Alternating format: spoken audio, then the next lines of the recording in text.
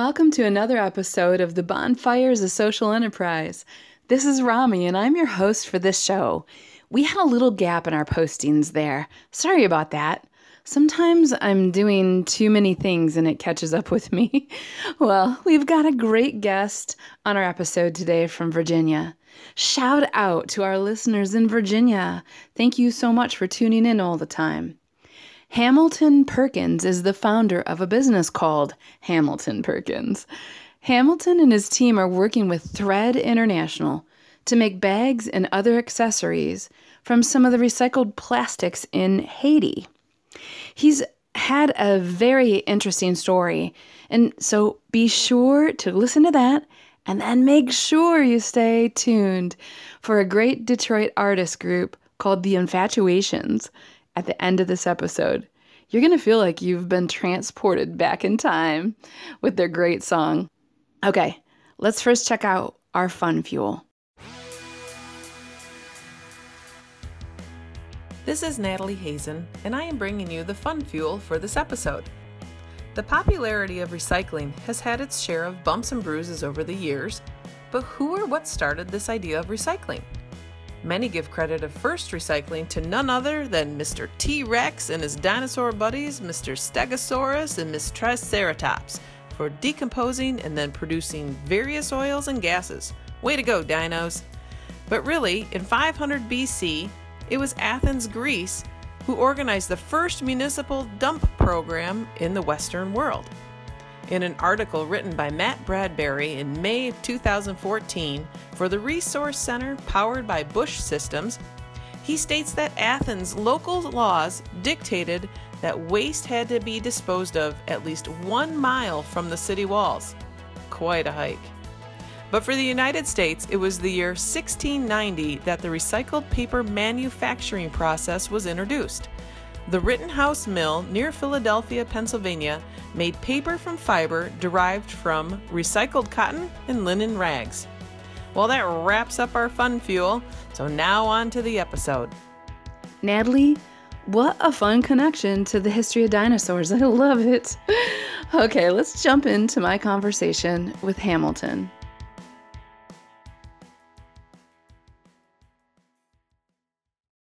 Hamilton, welcome to the Bonfires of Social Enterprise podcast show.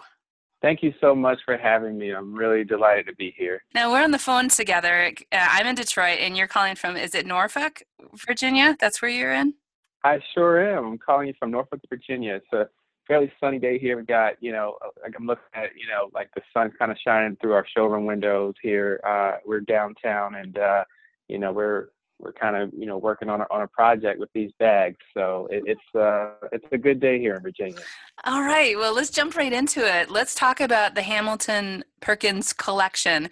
We know already that you're the founder and you're the sort of visionary, so it's named after you. Can you tell us about the business? Yeah, so we make bags out of recycled plastic bottles and recycled billboard vinyl. So every bag is different. Every bag is unique. We source the plastic out of Haiti, and we also cut and sew the bags in Haiti as well. We started with a Kickstarter campaign a little bit over 9 months ago. Had a $10,000 goal. We hit the goal in about a week. We had a couple hundred orders that needed to be sent out and had about a 6-month lead time. So it took some time. We hit the business plan competition circuit. We were able to take home the grand prize of $25,000 at the Virginia Velocity Tour. From there, we did a trunk show at Bloomingdale's.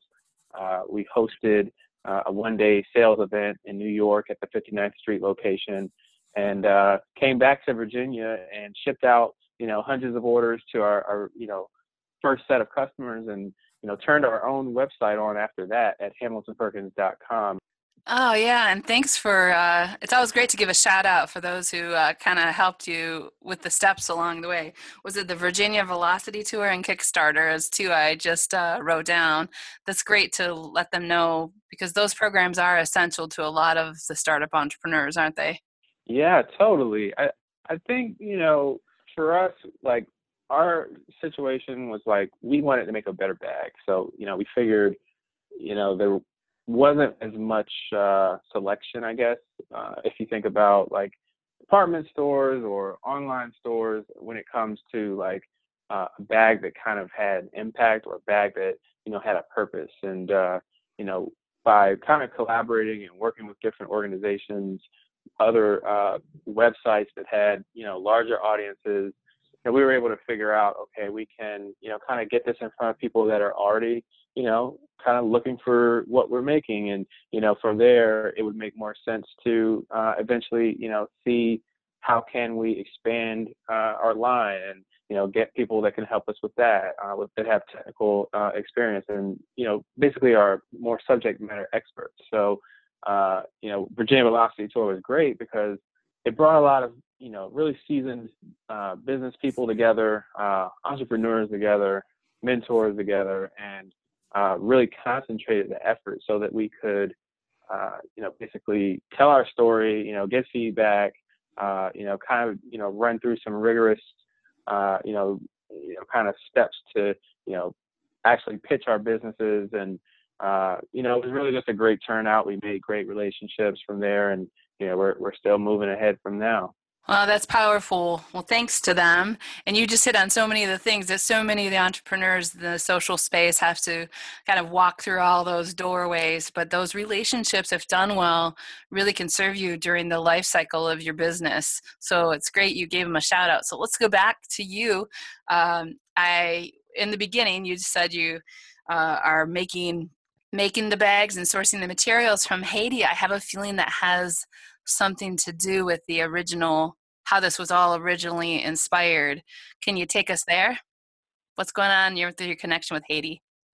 Yeah, totally. So in the beginning, the idea was, how could we make, a better bag? And, the majority of the bags, there just wasn't like as much, I guess, transparency around like how they were made and who worked on them, and kind of what was happening, like where the materials were coming from. So we thought it would be great to tell that story, actually empower people that are traveling while still supporting dignified income opportunities with the same product. So there were a lot of like forces that were happening. I mean, my background coming into this, I worked in banking, so I was worked in investment management.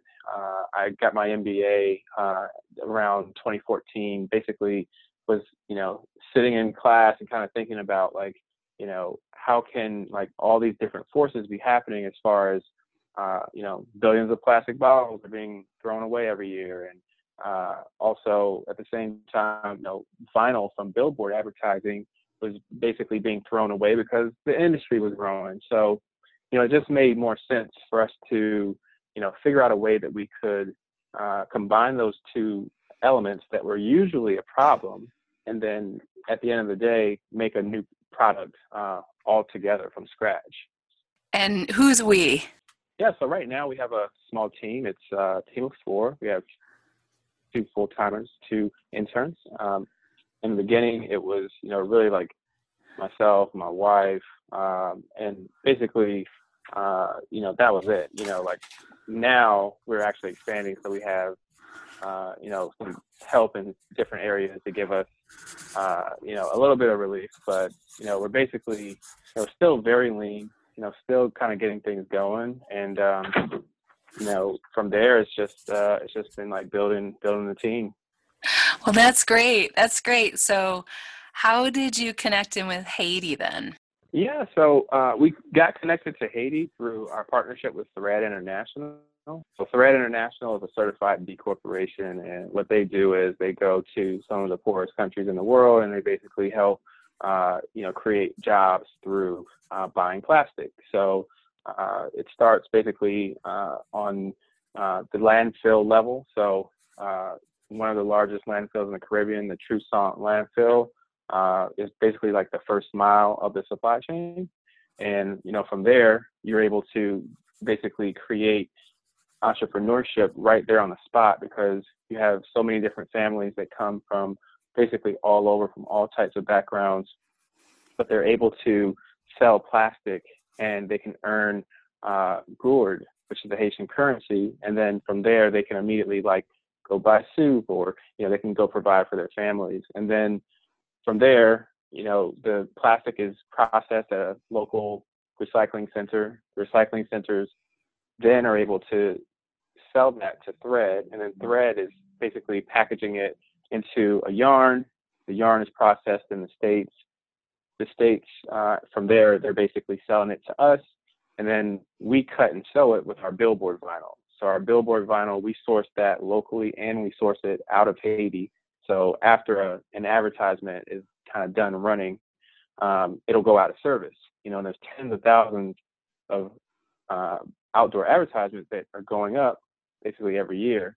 So, we figured that it'd be better to repurpose them or upcycle them and then make a creative and unique product that basically won't be the same as the very next product. So we were able to combine that. Then we sent it back to Haiti so that it could be cut and sewn at our factory. So our factory is, not too far from Port-au-Prince, and basically it started with about 20 employees, and now they've grown to over 100 employees. So I think they still have expansion goals, so they'll probably expand another 20%. So we recently just got back from Haiti, and had a chance to kind of walk the full kind of supply chain from the first mile to the cut and sew factory, and then after that it comes back here to us in the States, and then when customers go to our website, hamiltonperkins.com, then we ship it to them directly to their door. Wow. Thanks for walking us through that. So we have so many questions that come in about supply chain when you're trying to address fair trade and create jobs in other parts of the country and the world. I think sometimes folks get a little too hung up on where are the jobs being created. I have one of these philosophies of like, if you can help somebody be self-sustainable with their family by giving them a way to make an income, I think sometimes we gotta just understand that whether it's here or somewhere else, it's good, like it's Totally. good. Yeah.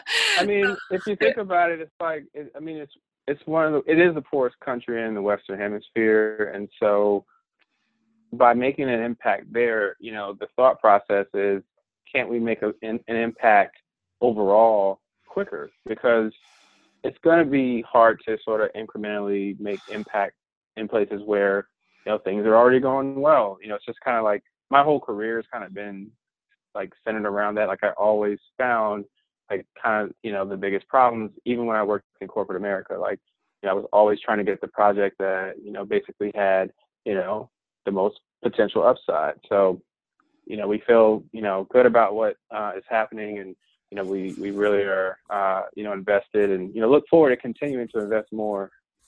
Yeah, that's so good. I love that, the most potential upside. Having come out of the investment field, that resonates with me and with this kind of work we're all doing. That's so great that you put it that way. Let's stay lingering on the social piece for a minute before we go back over to the bags and the products themselves. What kinds of things, Hamilton, are you noticing from a social impact? Because people loosely use this word impact all over the place now. It's sort of the new buzzword. So I know we've talked about, we've got some job creation going on both locally and in Haiti. What kinds of things, let's go back to Haiti for one more minute. What kinds of things are you noticing when you visit Haiti that maybe even surprised you a little bit, or a pleasant outcome from you using you said mile one, where you're gathering the materials all the way to the factory there? What are some of the observations you've noticed just from a social impact side?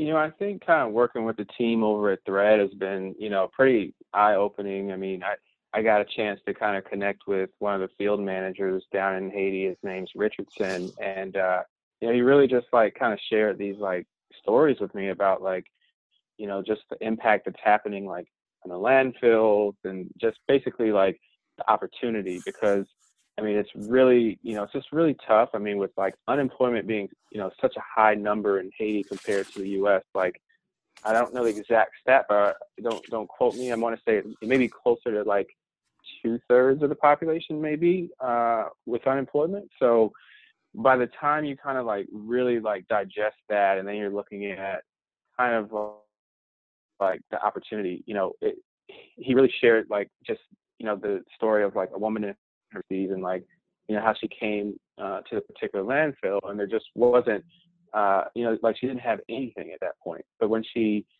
came there, she was able to basically, create a job for herself. She created, a business for herself out of plastic.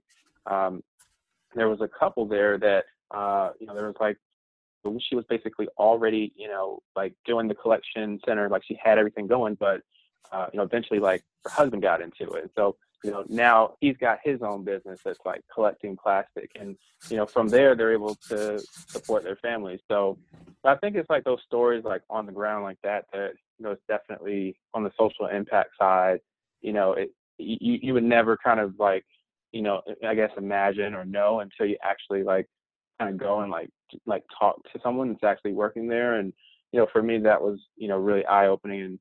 And it's like I guess that was like last week this time actually. It's like when we were there. So it's totally something that we're excited about, the fact that we can continue to do it, because we'll be able to create more opportunities, and from there impact more people.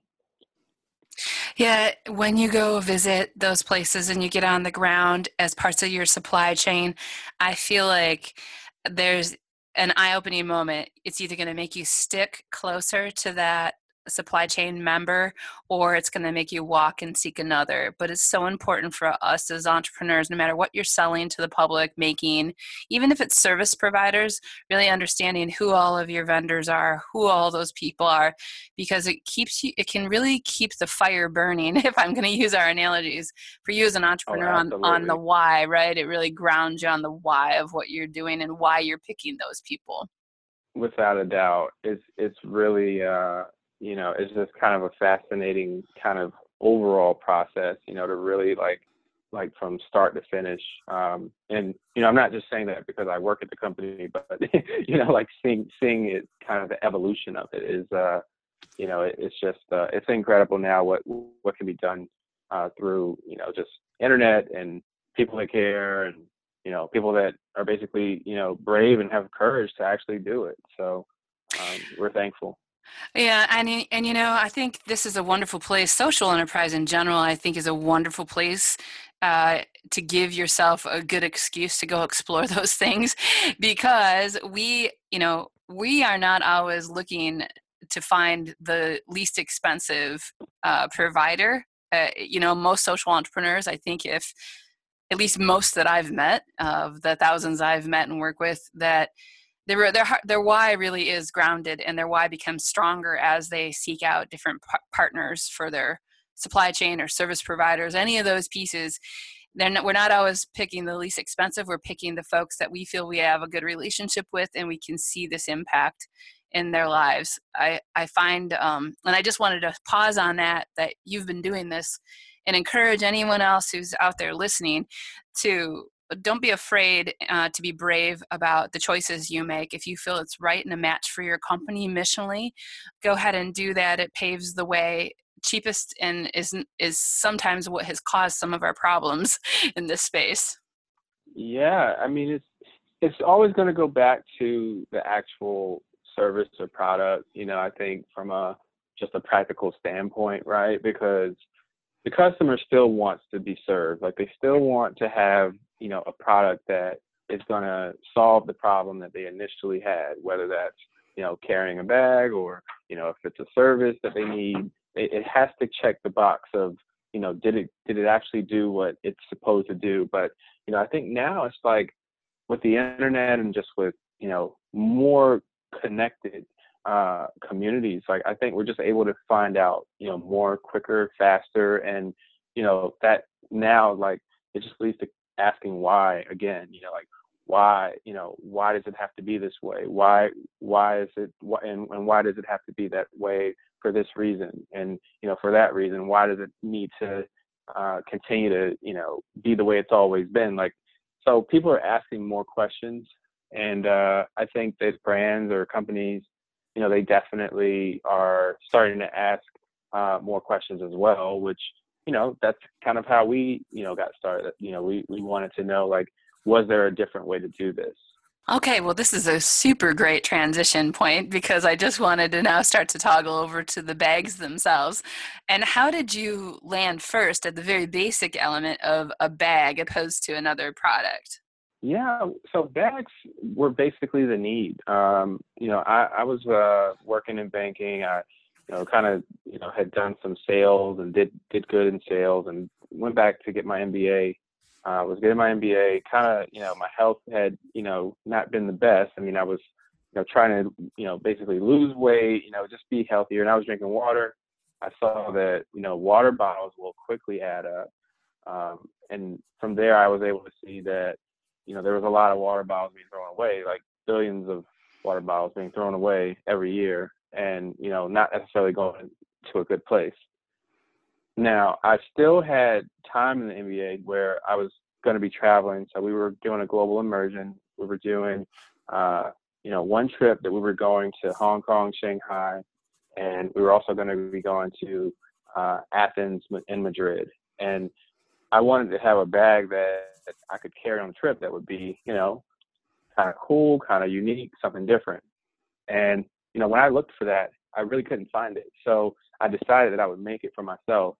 And when I did that, I had classmates that were also interested in the idea. So they pre-ordered the product from me. And I said, well, if I can actually, deliver this in 6 months, it's probably worth like actually making it into a product that could be made like commercially. So from there, that was how we kind of landed on bags. And now we've kind of expanded to apparel because we can also make apparel from the same, fabric, which is made from recycled plastic. We have shirts that are, 50% plastic, 50% cotton. So, it's much less water being used to create. So, but at the end of the day, it still supports the income opportunities. So great. So you have a bag and apparel. And what are all the pieces of apparel? We'll give them your website too at the end here, but you have t-shirts and do you have other apparel? Yeah, so right now it's only basic shirts. We figure if we can do one thing, let's just do one thing well. We have crew neck shirts. We're just about to roll out V-neck shirts, and then we have basic duffel bags right now. So that's our lineup. We will be introducing some new products by holiday of 2017. So we're excited about that. But we're really just getting started. We did the Kickstarter, got the pre-orders out, really have been kind of, with like not full inventory levels yet. Like we really have just been, kind of setting things up for the first time, really like designing, making sure that, things are the way that we want them. And, listening to customer feedback, like early customers, like bringing them in for, sessions and hearing from them and, meeting the people that are making our products and, learning more about how we can work better together. And, that's our lineup for now, but we're really excited for the future. Yeah. And so who's your main buyer so far for the bag? So our buyers are online. 99% of our shoppers are online, so they sort of end up falling into an online savvy customer profile. Does skew more female and kind of skews, I'd say 30 to call it 43, 42, somewhere in Okay. that range. But we have customers that are younger and customers that are older. Lots of other social entrepreneurs or folks that work in nonprofits. So we have a kind of a wide, we're like our customer base is pretty wide represented from, like who we actually sell to. Well, was that surprising to you because you designed a bag for yourself that would work for you? Were you surprised it wasn't more men that bought them? I wasn't necessarily surprised because I kind of did some research. I mean, I saw that like women were like 3 times more likely to buy like a bag, versus a man. Like you guys on average will buy like 4 in a year, like if you average it out, like looking at the big data. But where men were like once a year if you really kind of think about it. But I figured that if we could just make a product that really spoke to, a real specific person, someone that just wanted a product that had a purpose that, the rest of itself would kind of like work itself out. Like it wouldn't necessarily be kind of one of those things where we're going to know exactly who the customers are, on day one. Like that's really hard to do. But I did, get surprised, I guess, from, basically seeing the different cities that come in. When the city orders come in, I'll see it and I'll say, well, I'm always thinking like, do I know someone there, or like, is that a friend of mine? But it's been really cool and pretty neat just to see like the whole thing get done. And I'm constantly learning, so that's why I made the career switch. Yeah, and when you came out of corporate life, were you surprised? Was it easier, I guess? Well, let me think about what I'm really trying to ask you. Was it harder or easier than you thought to launch this? I think it was probably, I didn't really have too much of a expectation about like the difficulty level. My thing was just that I knew what my work ethic was. I knew I had worked really hard, in my job, and I knew I had worked really hard in school, and I'd also had worked in retail prior to this. So, to me, it was more about like shifting the focus and really like kind of bearing a lot of the risk of, how are you going to make sales, and, how are you going to, produce, and, how are you going to build a team? Like all these things that like normally someone else had kind of thought about those things, like in my career, like now I would be able to, do it, but I wanted to continue to learn. So this was the way that I felt like I could learn the fastest. I can't really think of anything else I'd rather be doing. So that's how I knew it was the right thing to be doing, no matter how hard it's going to be. And, I felt like, my window for doing it was probably, closing. So, I think that the timing, is also a factor because, it just gets harder to, do things, I think, the more you wait. So, I went ahead and made the leap. So we basically did 3 trunk shows at Bloomingdale's, 2 locations. Kind of just came from like pure word of mouth. We're really a direct to consumer brand at this point. We're open to wholesale, but one of our customers had made an introduction for us, and from there we basically kind of went to them, and we met in their offices, and they gave us the ideas about like what they thought about our products, and they loved it, but they were trying to figure out, well, from a support standpoint, like who would sell it. But that was kind of the question. So I came back to Virginia from New York, and I did the Virginia Velocity tour, and I just kind of thought about it. I'm like, why don't I just come in and I'll sell it? I'll be the support staff. I'll educate customers on what we're doing, and I'll be the salesperson. So that's how it started. It kind of started with an ask, and from there, you can kind of create opportunities. So I think it's great awareness for us, and the top retailer in the world. So I mean, for us, it's definitely like a win, and I know working with the team there has just been great. So we're looking forward to rolling out some new stuff with them. Well, shout out to Bloomingdale's. Thanks. That's for right. That's right. Yeah, that's good. You spoke to something about, relationships helped get you in. We think often about the supply chain, about our manufacturing or how we make our product or service as we did earlier in the interview.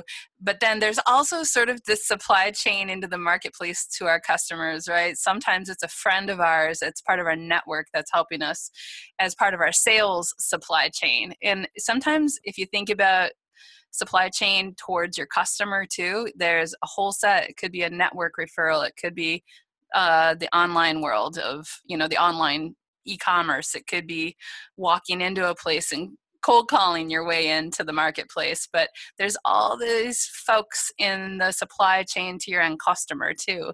There's not just one way anymore. It's heavily relational dependent still, which is great. For sure. Omni-channel and retail is, what's happening. There's a lot of lot of shakeups happening in, different parts of our world, whether it's brick and mortar or, e-commerce, and just being able to create relationships with customers. So, we feel like it's a pretty exciting time to be kind of doing this type of work, and it's probably never been a better time for this type of opportunity. So it's just taking it one day at a time, and really understanding like what's happening in the moment, and trying to react to that, and not necessarily being like already having a decision about something before you kind of get there. Right. Well, that's a great note to kind of wrap it up on. Let's give the listeners how they would reach you. First of all, maybe give them your website and your places that you're on social media. Yeah. So our website, HamiltonPerkins.com. Social media is all at Hamilton Perkins. So Instagram is pretty much where we are. We're there. We're on Twitter, Facebook, and as I mentioned, I definitely would love to offer your audience just a discount code. Just to love to have you come to our store and check it out.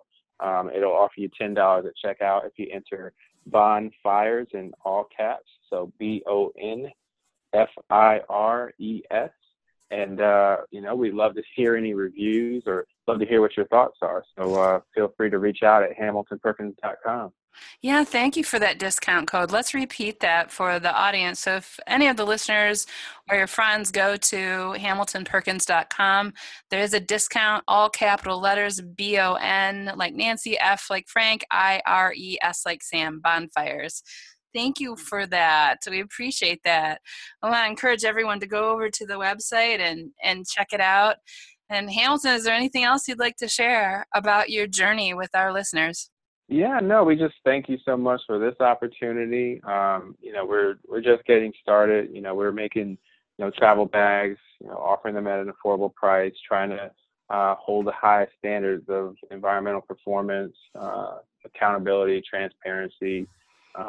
We've been featured in Forbes, Fast Company, The Washington Post, Money Magazine, and we, continue to, expand our network through the internet. So, we'd love to engage with, anyone that even hears this. Leave us a comment, send us an email. We'd love to, hear how we're doing. So thank you so much. Yes, and thank you for being on here.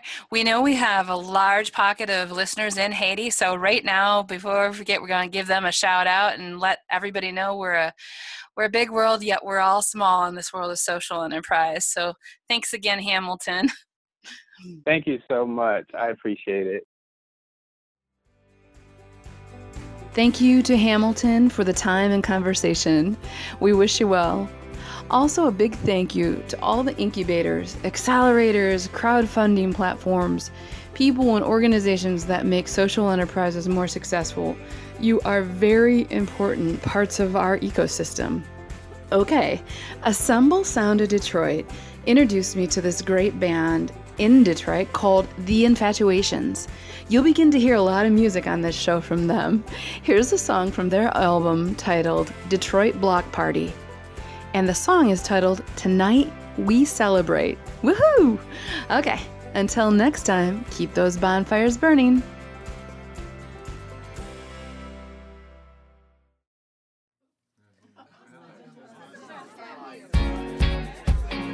What's up, everyone?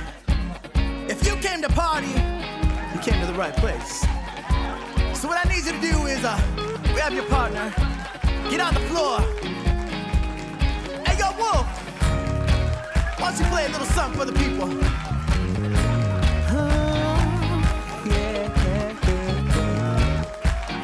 Ladies and gentlemen, I want to sing a little something for you. Get up!